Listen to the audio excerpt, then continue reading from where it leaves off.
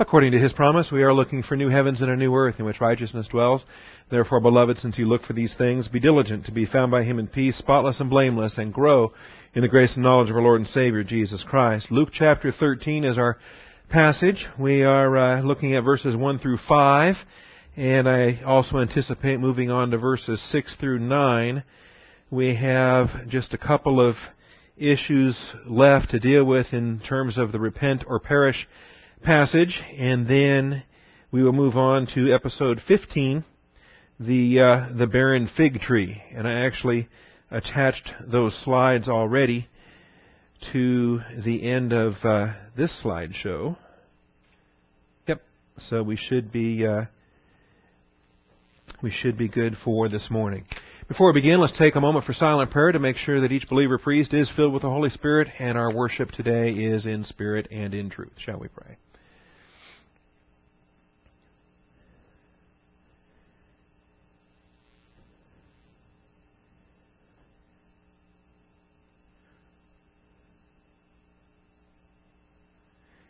Most gracious Heavenly Father, we do thank You for this new day that You've set before us and for all of the abundant grace blessings that are ours, Father. You keep pouring them forth, exceeding abundantly beyond all that we could ask or think, Father. We don't deserve any of them, and yet You continue to shine them forth. We thank You for each one. We thank You for all of them, and we give You the praise and the glory. Father, we ask for Your hand of blessing as we study these verses today here in Luke 13. Thank You for the edification that is promised to us, that all Scripture is God-breathed and profitable. We pray that these verses today would profit us mightily as we evaluate our own attitude towards others, as we evaluate our own concern for a fruitless tree, and evaluate where we are and what we're doing in accordance with Your plan. So, Father, I thank You in Christ's name. Amen. All right, so many issues to deal with, and as we've been going through them, there were 4 issues altogether that we're addressing in episode 14. This is on the occasion, reading from Luke 13:1. There were some present who reported to Him about the Galileans whose blood Pilate had mixed with their sacrifices. There's no question this is political atrocity. This is murder. This is something terrible that the Roman governor did to the Jews, the Galileans. And interestingly enough, of course, Jesus was considered a Galilean. It was not where He was born, but where He was raised in His childhood and early adult life in Nazareth. And so He would be a Galilean. He was considered a Galilean. Most of His disciples were Galilean. In fact, to our knowledge, the only non-Galilean in the group was the betrayer, Judas Iscariot. The village of Iscariot was Judean rather than Galilean.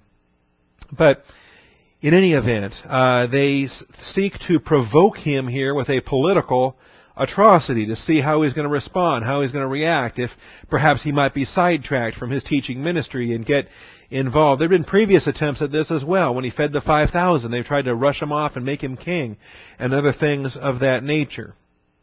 So, in any event, we don't want to read too much into the text or read more into it than is truly there. But I think we have the insight into their thinking when He exposes that in verse 2. And Jesus said to them, "Do you suppose?" And in this rhetorical question, the answer is yes. This is exactly what they suppose. And this is the mentality of legalism. Whether it's Judaistic legalism, Catholic legalism, Baptist legalism, I don't care. Name your legalism. If you are stuck in a system of legalism, then that promotes the attitude of relative righteousness, that you're doing better than the next guy. And do you suppose that these Galileans were greater sinners than all other Galileans because they suffered this fate? Obviously, if it happened, if God let it happen or decreed for it to happen, if you're big on sovereignty, then God made it happen because they deserved it. See? And these are the principles that we deal with. And He not only turned the tables on them in the one episode they brought up, but He actually brings up a second episode of His own with what we're looking at today, the Tower of Siloam that fell and killed a number of them. So that's what we're dealing with. Now, under point 1, we examined the context and found what the occasion was. on the same occasion, and it was the occasion of the emphases that were presented in chapter 12, including the emphasis on perception, where they can look around and they can see the signs of the times, or they can predict weather, they can predict political events, but they can't predict spiritual events. They don't recognize the day and age in which we live. See, I hope church-age believers living in this present evil age know the time in which they live, can recognize the time is short, can recognize that the table is set, that there is not, there's always been the imminency of the rapture, but we're seeing in our day not only the imminency of the rapture as a doctrinal concept, but we are actually seeing the table set in terms of Satan's plan and program in the tribulation. And what is left for Satan to prepare? See. Now, we don't have signs of the rapture, but we do see what's going to take place once the rapture is taken place, and once Antichrist is unveiled, and once the things take place in the Middle East and so forth. And what Dr. Tommy Ice calls the table setting or the stage setting. And so we're not looking at our own prophecies to be fulfilled because there aren't any. The rapture has no prophecies to be fulfilled. But everything that's going to take place in the tribulation, which could happen, if the rapture is today, we can see these things very quickly. That's what I'm saying. We better understand the day and age in which we live and understand the urgency of the time. I think the admonitions in Scripture are pretty vital in that regard. And so here they are. Understand where they are. They have been waiting for 2,000 years for their Christ to be revealed. And the herald announces, the king, here's the king, and the kingdom of God is upon you. Repent, for the kingdom of heaven is at hand. And they don't have the humility to repent and accept that and submit to his teaching. So, in fact, they want to just simply lock in on political activities and see if they can get him over to their side of things by joining his cause against Pilate's brutality. All right. Well, he's not going to join their cause in crusade in marching against Pilate's brutality. The fact of the matter is, Pilate's brutality is going to be part of the instrumentality that will put him on the cross about 6 months after the events of what we're looking at here. All right. So there's some subpoints on that. We'll skip by those. Let me just take a guess here. There we are. Good guess. Point 2, Jesus' reply exposed the accuser's true feelings. True feelings. In other words, they deserved what they got. These accusers considered the massacred Galileans to be deserving of their suffering. If a bad thing happens, well, by golly, they got what was coming to them. See? And it's the same flawed logic of Job's accusers, that every bad thing that happens in life is divine discipline and direct application against sin or against wickedness or against something. See, they didn't know what it was he was guilty of, but Zophar, Bildad, and Eliphaz just knew that Job was guilty of something. He had it coming, and they just couldn't wait to find all the juicy details. Come on, Job, confess it. Get it off your chest. Let us know. What was it? Kind of a thing. Flawed logic. Fails to comprehend undeserved suffering and all the principles that happen there. And actually, that it has to be a valid principle because Jesus Christ is the example. What did he do to deserve his crucifixion? What did he do to deserve his attacks and the crown of thorns and the beatings and the rejection and everything that he went through? To be accused of being filled with the demons, and all of the slander that they threw against him. Did he deserve any of that? No. There is a valid principle of undeserved suffering of what happens when sons of light function in the midst of a crooked and perverse generation. There will be conflict. There will be hostility. This view also succumbs to the cosmos wisdom of relative righteousness. The cosmos wisdom of relative righteousness. The world's wisdom. You understand what I mean with cosmos? We've had that doctrine many times. The world's wisdom of relative righteousness. Somehow, some sinners are worse than other sinners. Or some saints are better than other saints. See, you get this dualism in your mind that, well, you have sinners on the one hand, you have saints on the other hand. Well, wake up and realize that every saint is still a sinner by virtue of what he continues to do in his sin nature. Simply becoming a saint by grace through faith does not remove the reality of your personal sins. And so all of the Scriptures there, and I think we went through those last week. Point 3, Jesus' rebuke was immediate and harsh. These accusers were in urgent need of repentance. And the language is clear. Unless you repent. It's the same language again in verse 5. He states it twice. Unless you repent. And the language of this is the but if not. The consequences are certain. You will all likewise perish. They are in the imminent danger of perishing, not just in the physical death. The concept of perish, of course, is all wrapped up in the doctrine of eternal wrath, the aspects of apolumi, the aspects of perishing, the language of the lake of fire, that God so loved the world that He gave His only begotten Son, that whosoever believeth in Him should not perish. It has nothing to do with physical death. You know, you can believe in Christ and still die physically. Everybody does, except, of course, the rapture generation. The aspect of perishing here is that they need to reevaluate their thinking in terms of who Jesus of Nazareth actually is. They need to identify with Him as the Christ. They need to believe the revelation of God in terms of who the Christ is. You know, in plain language, they're unsaved, and if they don't get saved, they're headed to hell. So unless you repent, you will all likewise perish. Stated twice, once in verse 3, once in verse 5. The need for repentance. And by the way, this is not done, yes, it's done actively, but it is done in response to the conviction that's taking place. Don't ever lose sight of that. No one comes to Christ unless the Father who sent me draws him. No one comes to Christ unless the Holy Spirit is doing His work of convicting, the conviction of sin and righteousness and judgment and the elements that happen there. I think some people resist or vibrate a little bit in the repentance passages because it's an active transitive verb or it's an intransitive verb. It's an active verb where the subject accomplished the activity of the verb. The person repents, just like the person believes. And in some cases, there's a hesitancy to fully accept that because, of a fear that, that might speak of my work in salvation. I can't contribute towards my salvation and any of that.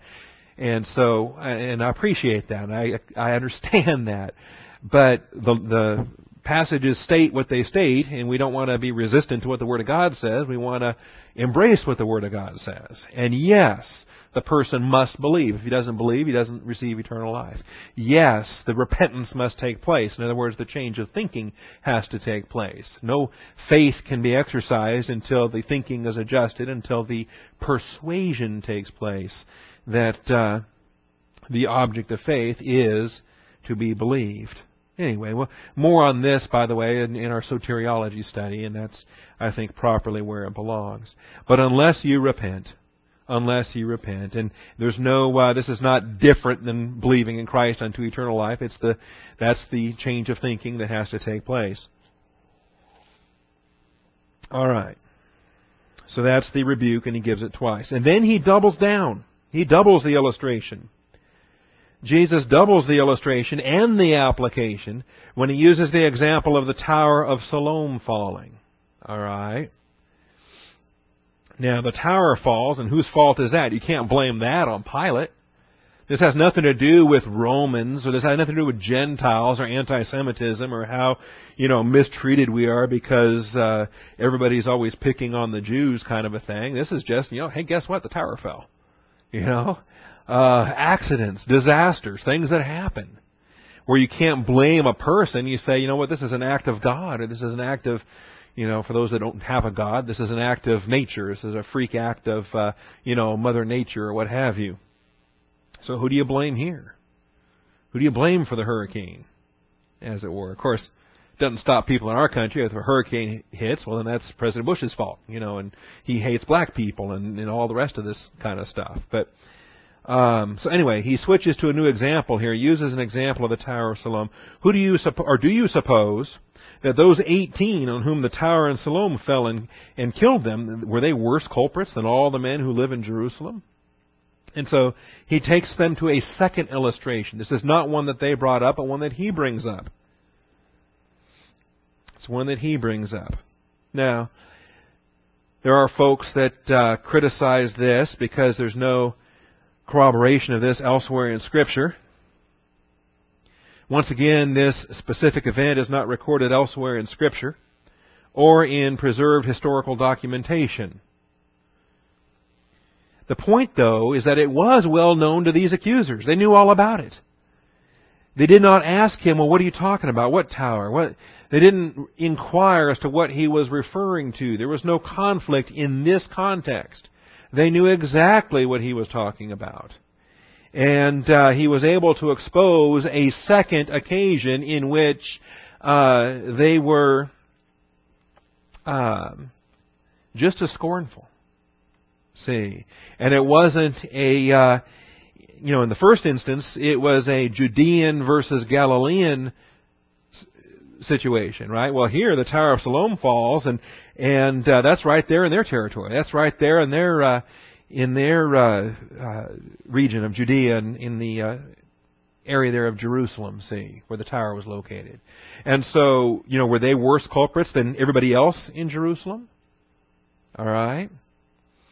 So, again, he exposes their pride. He exposes their legalism that views the bad things as being God's wrath. And, they must have been doing something wrong. By the way, I'm not worked up about it. You shouldn't be either. If there's something that the Scripture records that history doesn't record, well then, who cares? Is our faith grounded on whether secular historians corroborate what happens in the Bible? Not for a minute. In fact, all too often they deny things, and then, embarrassingly so, they come out and then finally have to admit, okay, the Bible actually is accurate on this point. They mocked the Hittites for 1,800 years. All right, and then finally in the 18th century, archaeology finally discovered the Hittites, and for 1,800 years they laughed about this mythical group of people called the Hittites. Well, there they are. Plenty of other examples like that as well. And by the way, one tower falls down. Goodness gracious, you want a whole history to be written about the collapse of a tower? Buildings collapse all the time. But here's the principle. Neither Judeans nor Jerusalemites were any better than any other sinners in need of salvation. All right, there's the point. Here they were all prideful about how great they were and how, those Galileans must have had it coming and all the rest. Well, he throws an example about something that happened to some Judeans when this tower falls. Throws it right back at them and says, guess what? Kind of like and there's no question, these guys, the Judeans, those in Jerusalem, that was where the Sanhedrin was located, that's where the temple was located, that's where the political powers that be reside. It would be like in our country where we have the political classes and those that are in charge in Washington, D.C. and the whole, New York, Boston, D.C., Philadelphia corridor of power, and how other parts of the country are mocked and ridiculed and laughed at, and the flyover country, as it were, between the liberal East Coast and the liberal West Coast. And he gives them this example here of a Tower of Siloam and the others in Jerusalem. And guess what? They need salvation too. I enjoy, it's almost like the same outline you have in the early chapters of Romans. You've got the Gentile sinners with immoral depravity in Romans 1, and they need a Savior. And then you've got the Jewish sinners in their moral depravity or religious depravity from chapter 2. And you know what? They need salvation too. You get to Romans 3 and you realize all have sinned and fallen short of the glory of God. Whether your sin pattern is one of immoral depravity or moral depravity or religious depravity, it falls short of God's glory and you need salvation. This prideful attitude was directly the opposite of reality. And it's interesting. Were they worse culprits? And they got this prideful attitude. And when you go back to Proverbs, you go back to the things that God hates, and you ever stop to notice how the haughty look always ranks high? That look of pride is always right up there and among the forefront of the things that Yahweh hates. when it comes right down to it, is not the adversary himself the king of the sons of pride? And the whole heart attitude that was underneath the very first sin of the very first sinner in Satan's rebellion, was that not pride? That's why we call pride the granddaddy of all sins. And here they are, in pride, looking down at everybody else. And they're the biggest sinners in the whole place. And they don't understand it. It's actually very consistent with what we read about in Ezekiel and in Jeremiah. And here's Christ, an Old Testament prophet, just like both Ezekiel and Jeremiah. Ezekiel 11, we'll turn there first. It's kind of a backwards order, but that's all right. Ezekiel, we taught Ezekiel a number of years ago. Notes are in the hallway. Audio messages on the website. I don't think we have a disc, an Ezekiel disc, but probably ought to. There's good stuff in this book. Ezekiel 11. And what I find here interesting, the Spirit lifted me up and brought me to the east gate of the Lord's house, which faced eastward. And what's interesting is Ezekiel was one of the captives. He was carried away, and Daniel was carried away in the early captivity, and then a few years later, Ezekiel was carried away about 8 years after Daniel in a larger captivity where 10,000 were taken away. And then ultimately, about 11 years after that, then the city was destroyed and everyone was taken. But Ezekiel's now living in captivity. He's living in Babylon or the regions there around, and yet he gets to travel. Okay, and this is better than Southwest Airlines. This is better than any frequent flyer program out there because the Spirit transports him in various places. He goes actually outside of his body. He actually travels through space and time. He gets to travel down into Sheol and see the depths of hell. And in a couple of places, the Lord takes him within a man's soul to see the darkness inside a man's soul. And that's a perspective most of us don't get because only God's the only one that can look upon the heart. So the Spirit lifted me up and brought me to the east gate of the Lord's house, which faced eastward. And behold, there were 25 men at the entrance of the gate. Among them I saw Jazaniah, son of Azer, and Pelatiah, son of Benaiah, leaders of the people. So he takes them and he gets to show them the whole religious, the leaders of the religious structure. And remember, Ezekiel was of a priestly line. Ezekiel should have become a priest when he turned 30. But prior to that, he gets yanked away to captivity. He'll never get to serve as a priest. See? Well, didn't want to, not in this crowd. Son of man, these are the men who devise iniquity and give evil advice in this city. The leaders are taking them into their apostasy. And they say, is not the time near to build houses? They're thinking, hey, we're on the verge of health, wealth, and prosperity. Just, marry and giving in marriage and conducting your businesses and building houses and all of that. And then notice, the city is the pot and we are the flesh.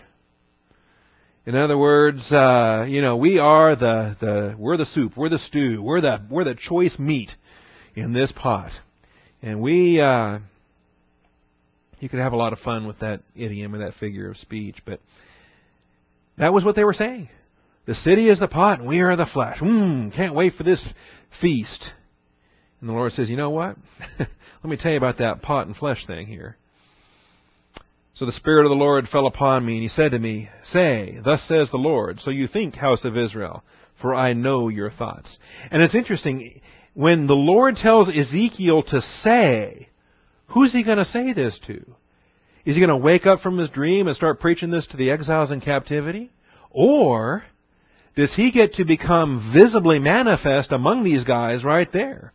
See, in his spiritual journey here, is whatever you want to call it, the out-of-body travels, is He going to appear in their presence and say to them, thus says Yahweh, so you think, house of Israel, for I know your thoughts. You have multiplied your slain in this city, filling its streets with them. Therefore, thus says the Lord God, your slain, whom you have laid in the midst of the city, are the flesh, and this city is the pot.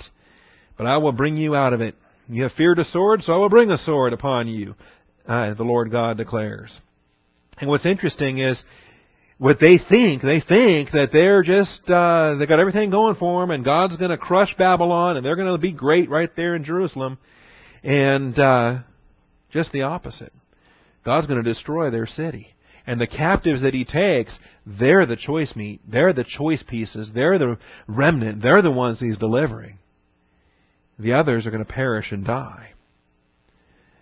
So I will bring you out of the midst of the city and deliver you to the hands of strangers and execute judgments against you. You will fall by the sword. I will judge you to the border of Israel, so you will know that I am the Lord. This city will not be a pot for you, nor will you be flesh in the midst of it, but I will judge you to the border of Israel.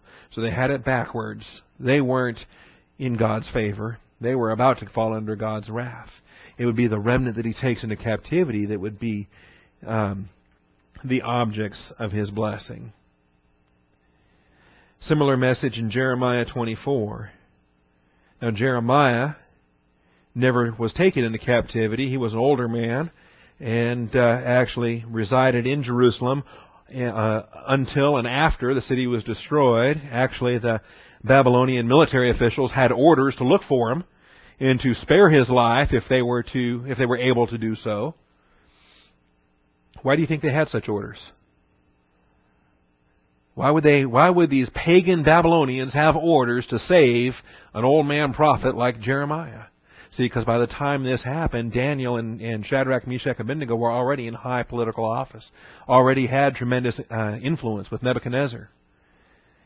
And they had done a lot of work in between 605 BC and 587 BC.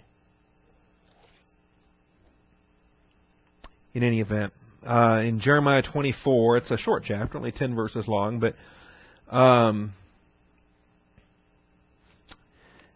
after Nebuchadnezzar, king of Babylon, had carried away captive Jeconiah, the son of Jehoiakim, king of Judah, and the officials of Judah with the craftsmen and the smiths from Jerusalem, and also, by the way, Ezekiel in that same captivity, brought them to Babylon, the Lord showed me, behold, 2 baskets of figs set before the temple of the Lord. Okay? And it's kind of neat, we've got a fig tie-in here because our next episode deals with the fig tree. But Jeremiah gets this vision, 2 baskets of figs. And one basket had very good figs, like first ripe figs. They're the ones that were evidently the tastiest. They were choice, that the early figs became a delicacy. The other basket had very bad figs, which could not be eaten due to rottenness. And the Lord said to me, what do you see, Jeremiah? I said, figs. The good figs, very good. The bad figs, very bad, which cannot be eaten due to rottenness. So in other words, there's not just a difference between good and bad figs, because the good ones were very good, the best of all, and the bad figs were very bad, the worst of all. And so the word of the Lord came to me saying, thus says the Lord God of Israel, like these good figs, so I will regard as good. Guess who are the good ones?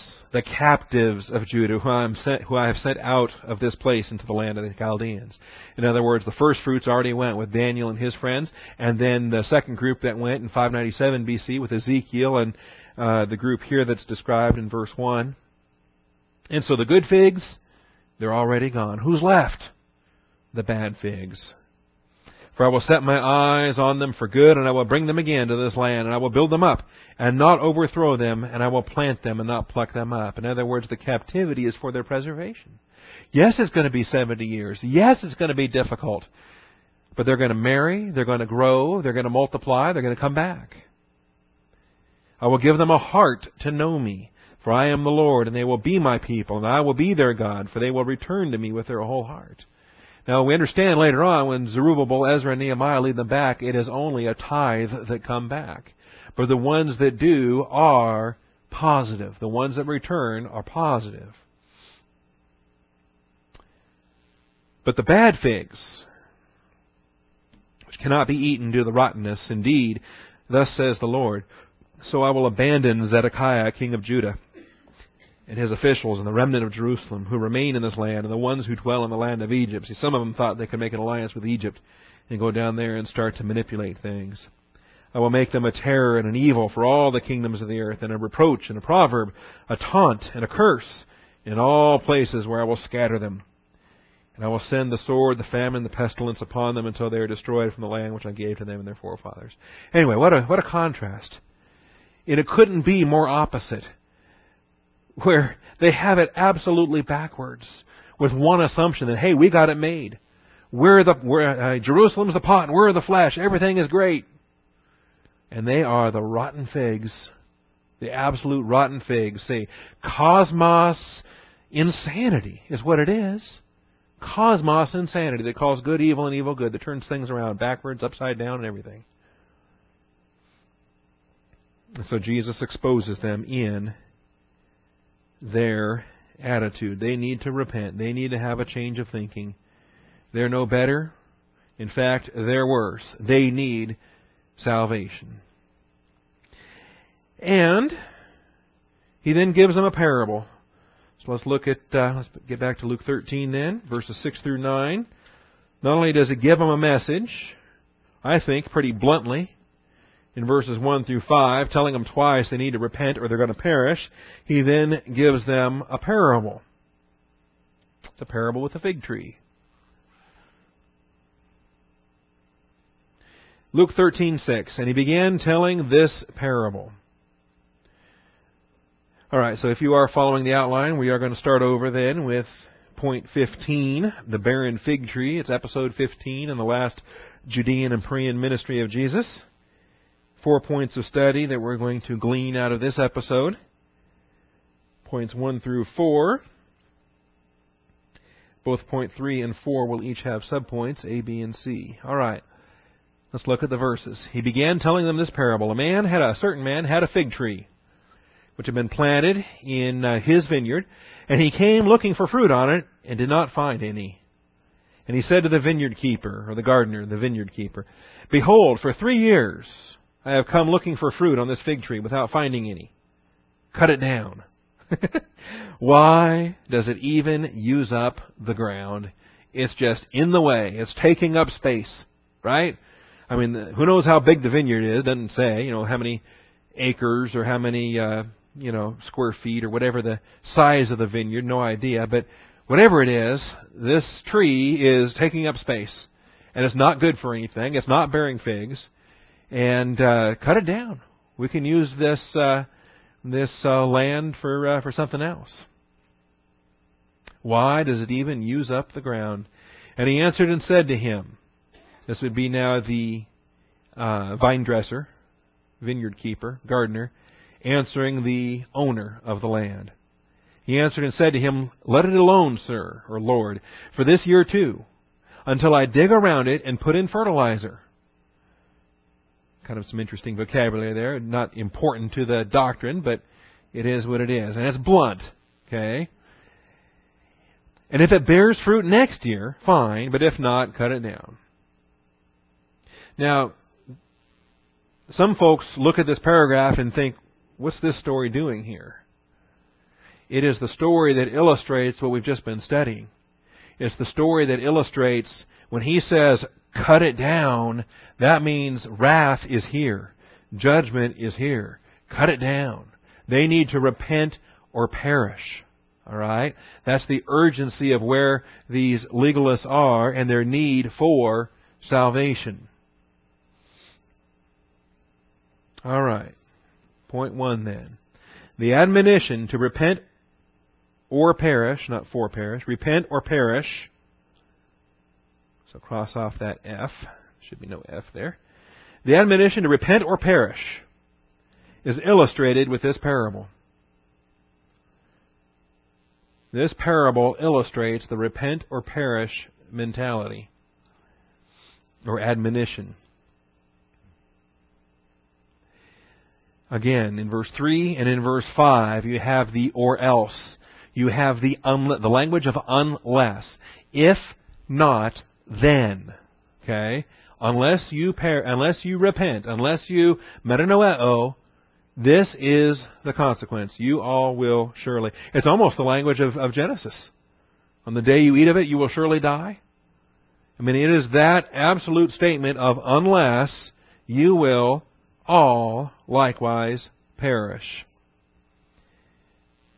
Here we have it expressed in the language of cut it down. Cut it down. It is an order. It is expected to be executed immediately. And the servant here understands that that's exactly what the landowner intends. He intends an immediate removal of this tree. That's why he's begging for extra time. He's begging for grace. He's begging for mercy. He's asking for one more year. He's asking for one more chance. All right? How many chances do we get? Well, I mean, think about it. In terms of how many chances does grace and mercy extend to the unbeliever? All right, and what I enjoy is the way the parable ends. He's just begging, if it bears fruit next year, if not, cut it down. He's begging for one more year, and the parable does not tell us the master's answer. It just stops right there. And it's like a movie that ends with a question, and, you can imagine the guy's on his knees, and he's begging, and he's pleading, and please, and he's asking this question, and then screen goes dark, the credits start rolling, music's playing, lights come up in the theater, time to file out, and you're sitting there thinking, that can't be. Well, what's the answer, right? And you're in such shocked tension that you kind of sit there and wait for the credits to get to the end and think, well, maybe there's an extra scene. Sometimes they tack a bonus scene at the end of the movie. So you sit there and you're watching all the credits roll and you're reading all the dumb, stupid stuff about key grip and different things, and you're waiting for the end of the credits. So please, let there be one final extra scene. We want to know how this ends. There isn't one. All right. Is this tree going to get a second chance? Is it going to get a fourth year when 3 years was all that was allotted? Why would he get an extension? Why does Hezekiah get an extension to his life? Why are grace extensions provided for believers or unbelievers, and under what circumstances? Okay. Under what circumstances does God... Now, if you understand that God numbers your days before there is even one of them, then you have X number of days. Okay? Anyone here dispute that? I don't think so. I think everyone understands the Scriptures on that. But do you ever stop to consider... Let me draw this. This is worth... Do we have time? We have time. Let me draw this out. Do you ever stop to consider that there's more to it than the X number of days? You ever wonder about that? Switch that. Bring this on.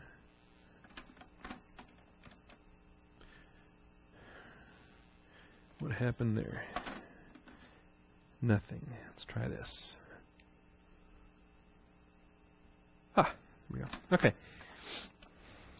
I am so anti-technological whenever anything works. It amazes me. Okay. We have X number of days. Like algebra, right? Mathematical variable. We don't know what it is. God knows what it is. Okay? And whatever it is, it was established before there was even one of them. David says that in the Psalms. Okay? That we're to be humble under the authority of God's Word. Create in me a heart of wisdom, O Lord, that I might seek you. Teach us to number our days, that we might present before you a heart of wisdom. All of the passages that address this. And which of you, by being anxious, can expand your life by even 1 cubit? Can you add 1 day by being anxious? Okay. But see, here's what is not thought of. Because we look at that passage, okay, by being anxious you can't expand your days, and we just say, well, there's no way to expand your days. It is what it is. It's X, and that's all there is X. And whatever it is, that's all there is X. Okay? Not 1 day shorter, not 1 day longer, because by being anxious you can't extend it. Well, that passage does not mean that there are not other ways to extend it. It just means that being anxious won't do it. What will do it? Are there other variables at work? And I would put forth that there are. And I know there are at least one, and I believe more than one, but I can prove one biblically, and I can come to a logical conclusion for at least another one. I believe that our days are numbered, but God does not limit the number of our days to one variable. in His sovereign plan. We know He has a directive will. We know He has a permissive will. We know that He has a plan that is so vast it accomplishes things we can't even consider. I believe we have X number of days, and I believe we have Y number of days, and I believe we have Z number of days. All right, X, Y, Z. How about that? And in God's sovereign plan, He appoints day X, day Y, day Z. And we still don't know what they are. Okay? And probably, if we get an F, He gives us another day. All right? Now, here's what I'm talking about. The first commandment with a promise. You know what I'm talking about? Okay? What is the divine blessing for children obeying your father and your mother? Your days will be long on the earth. That's right. The first commandment with a promise. So, if God in His sovereignty gives us X number of days, I believe He also assigns a Y number of days as well, which is an extension of X, for however many days they are. But God provides a bonus, a boost, what have you. It is a reward consistent with the Ten Commandments, consistent with Ephesians 6 and so forth. And I think that the Scriptures there are clear. Because if X is all there is, and that's all there is, and it's never one day shorter, never one day longer, etc., then by golly, that first commandment with a promise is a lie. Okay? Because God is not giving you any extra days as a reward for obeying the commandment. God lied to you. He knew all along that you were going to honor your father and mother, so He made that further day your X, and He lied to you. You don't really have a promise. You were going to live that long anyway because that's what He decreed. No, I believe He decrees an X and a Y. These are our days, and that's what He graciously extends them for the fulfillment of honoring your father and your mother. I believe that there's also a Z, patterned by Hezekiah, patterned in a couple of principles, I think patterned after Manasseh. Hezekiah was, and they were both issues of repentance and longer life, by virtue of direct prayer request, by virtue of continued work to accomplish, by virtue of other things going on in the plan of God. God in His grace grants an extension. And He extended, and He performed a miracle to move the shadow back on the staircase, to move time backwards as a extension of Hezekiah's life. You ever wonder how He did that? Or exactly what He did at that point? I'm thinking that what He did was He actually just Hezekiah still lived out his number of days, whatever they were, but God just simply moved Hezekiah back 15 years younger. So he still died at the same overall age. You ever think about that? All right. A Z variable. What God grants on the basis of prayer, on the basis of additional assignments. Why did Manasseh reign for so long? 55 years he reigned as king. He was a wicked king. Terrible king. But in that 55th year he repented and came to salvation. A grace provision there. I also believe there's another variable that comes into place, and this is where you get a great big fat F in your report card. And it's called the sin unto death. Where yes, you had X number of days, but those days were cut short as the overruling will of God stepped in and removed you from human history prior to reaching those X number of days. See, Ananias and Sapphira and the other examples of the sin unto death, King Saul and other examples. So, in any event, I believe there's a lot more to it than just simply the X number of days. Yes, our days are numbered. However, God in His plan has also incorporated contingencies for various work assignments and various applications that glorify His Son. You know, God is not slow, as some count slowness, but is patient towards you. In the timetable of the rapture, why has the rapture been so delayed? Is there an element of divine grace that has actually prolonged the church age to such a point? See.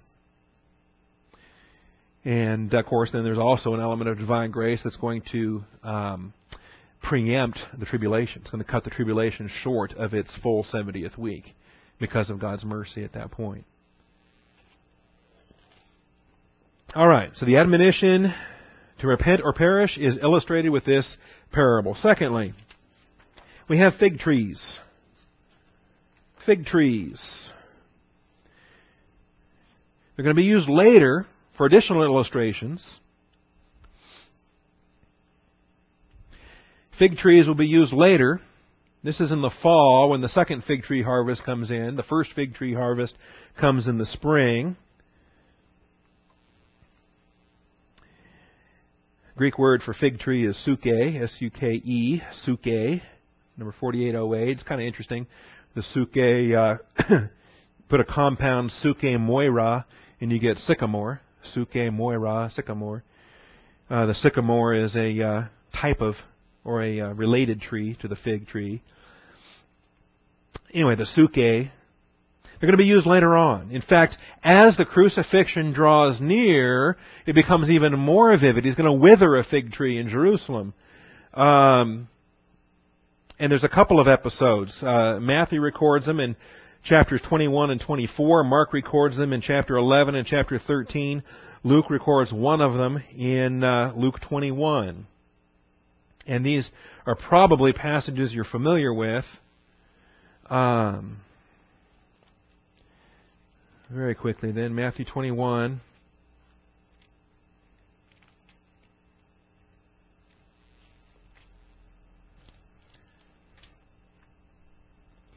In the morning, when he was returning to the city, he became hungry.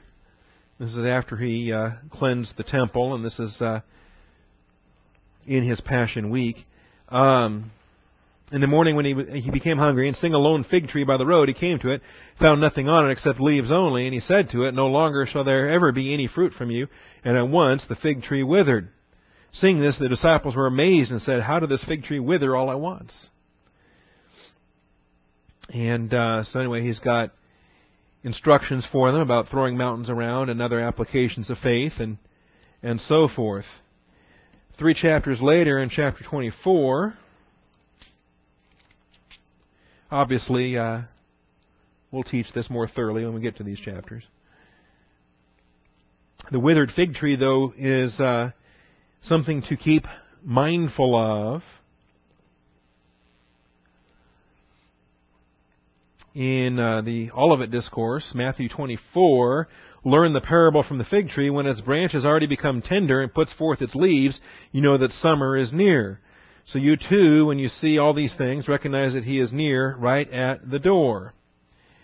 Truly I say to you, this generation will not pass away until all these things take place. That's the generation of the tribulation.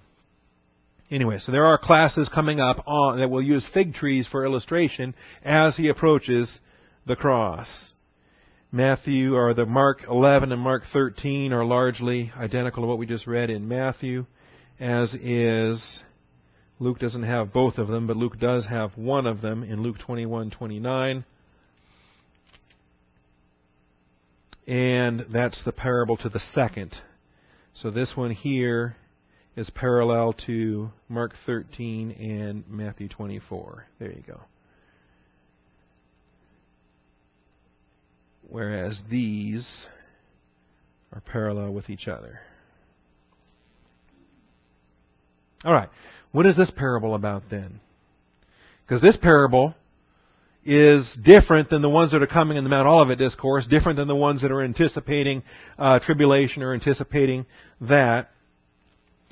This parable features a conversation between a man and a gardener. It's a conversation between a man and a gardener. Now, it has to do with a worthless fig tree. But ultimately, what it has to do is with a landowner and a servant, the vine dresser. The one who owns everything and expects to reap the benefits of it, and the one who works on the other's behalf and who begs and pleads for mercy. So the parable features a conversation between a man and a gardener.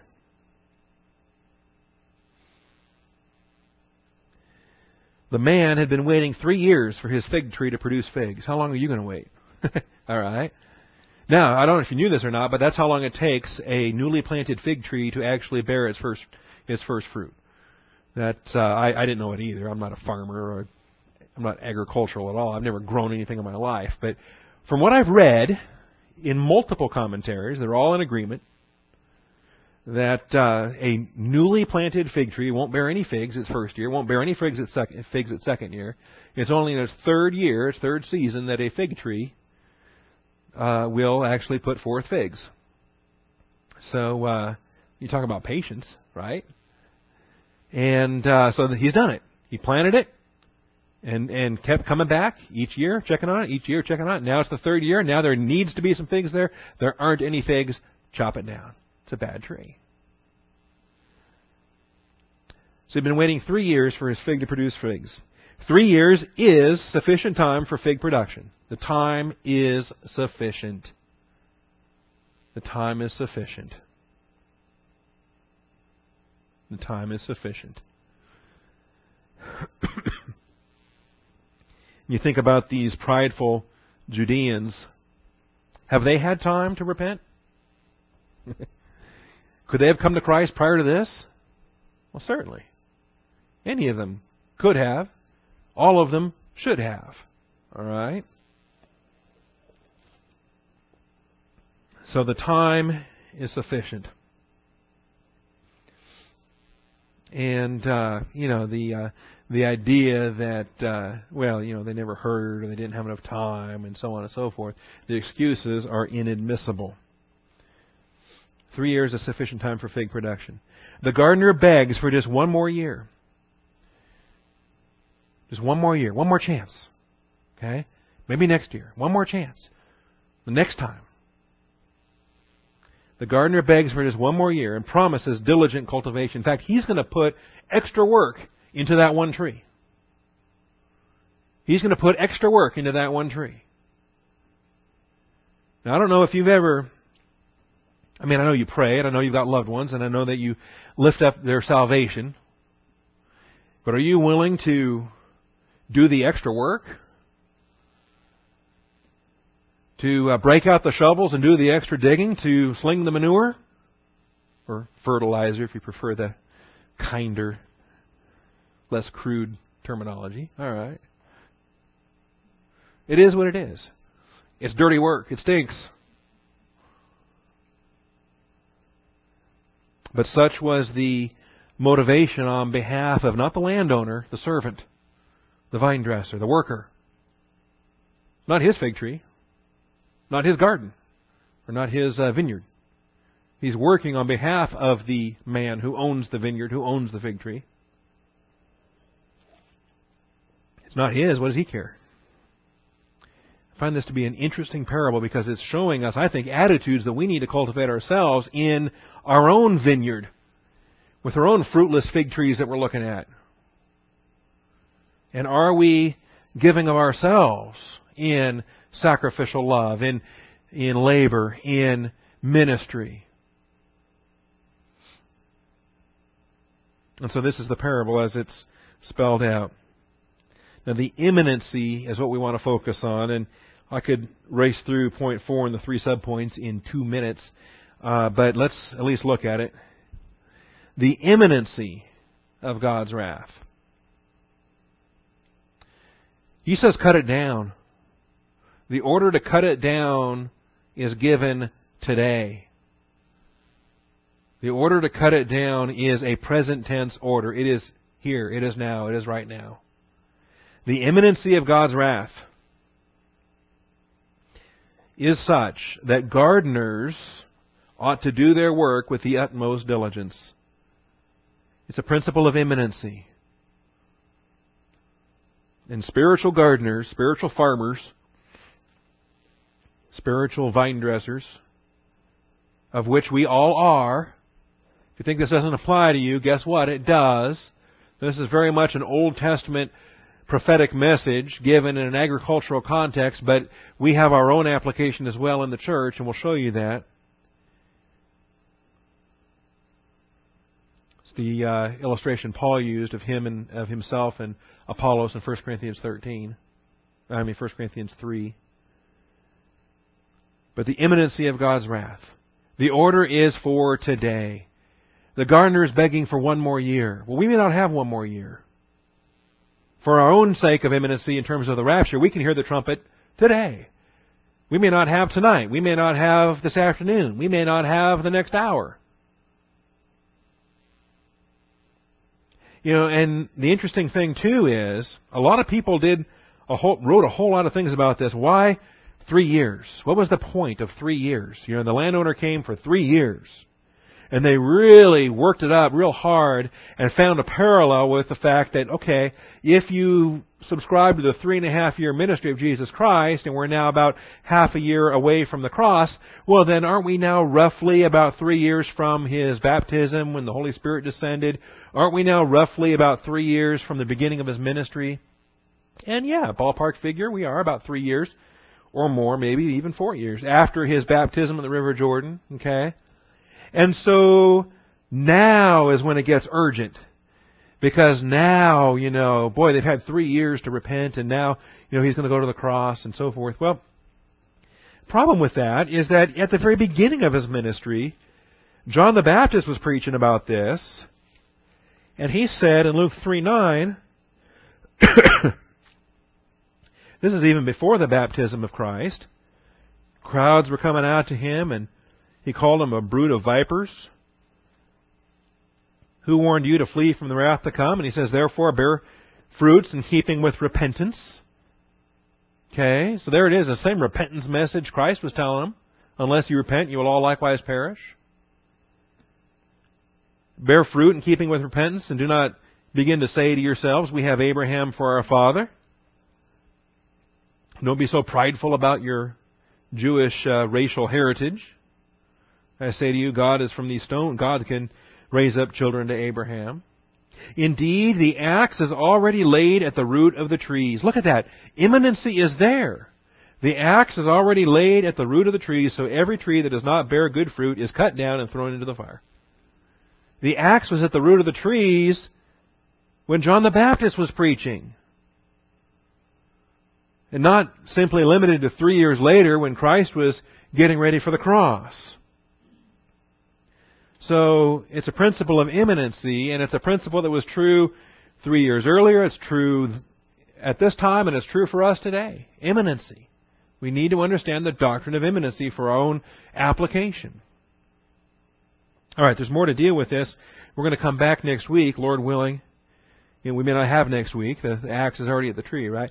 But if we do have next week, we'll come back and we'll look at this, and we're going to see how we're going to learn how to be impudent in our prayers. Right? Because what business do we have to tell a sovereign God what to do? He said, chop it down. Well, then we ought to chop it down, right? No questions asked. Yes, sir, that's an order. This man's got an impudent request. It's like Abraham praying to save Sodom. Or Moses praying to intercede on behalf of the people. God said, back off, I'm going to nuke them. And Moses says, no. We better learn how to pray with some impudence. And how to do so in the will of God. And to recognize that there's the declarative will and the directive will, the permissive will, how He responds to prayers, what motivates those prayers. Because I think there's a whole lot of believers that would view this and say, oh, this is absolutely wrong. Got no business asking for one more year. Why would you ask for one more year? Why did Hezekiah make his prayer? Why did God give Hezekiah 15 more years? Why ask for anything? Why not just do what you're told? No questions asked. What's being taught here? What are we going to learn? So, chew on that. And next week we're going to learn about those impudent prayers. We're going to learn about the faith prayers. Another example with David. He prayed and prayed and prayed. Even though he already knew what God said was going to happen, he prayed anyway. We're going to learn about that. Thank you, Father, for this day. Thank you for your truth. Thank you, Father. We got to start at 6 a.m. this morning praying for pastors and churches from coast to coast. Father, what a blessing. You continue to have lampstands where the Word of God goes forth. You continue to have flocks with sheep that are hungry for teaching. And Father, I just thank you for that and celebrate how faithful you are. Father, so long as you delay, in your patience, in your mercy, then we have one more day in which to proclaim Christ to a lost and dying world. Thank you, Father. In Christ's name we pray. Amen.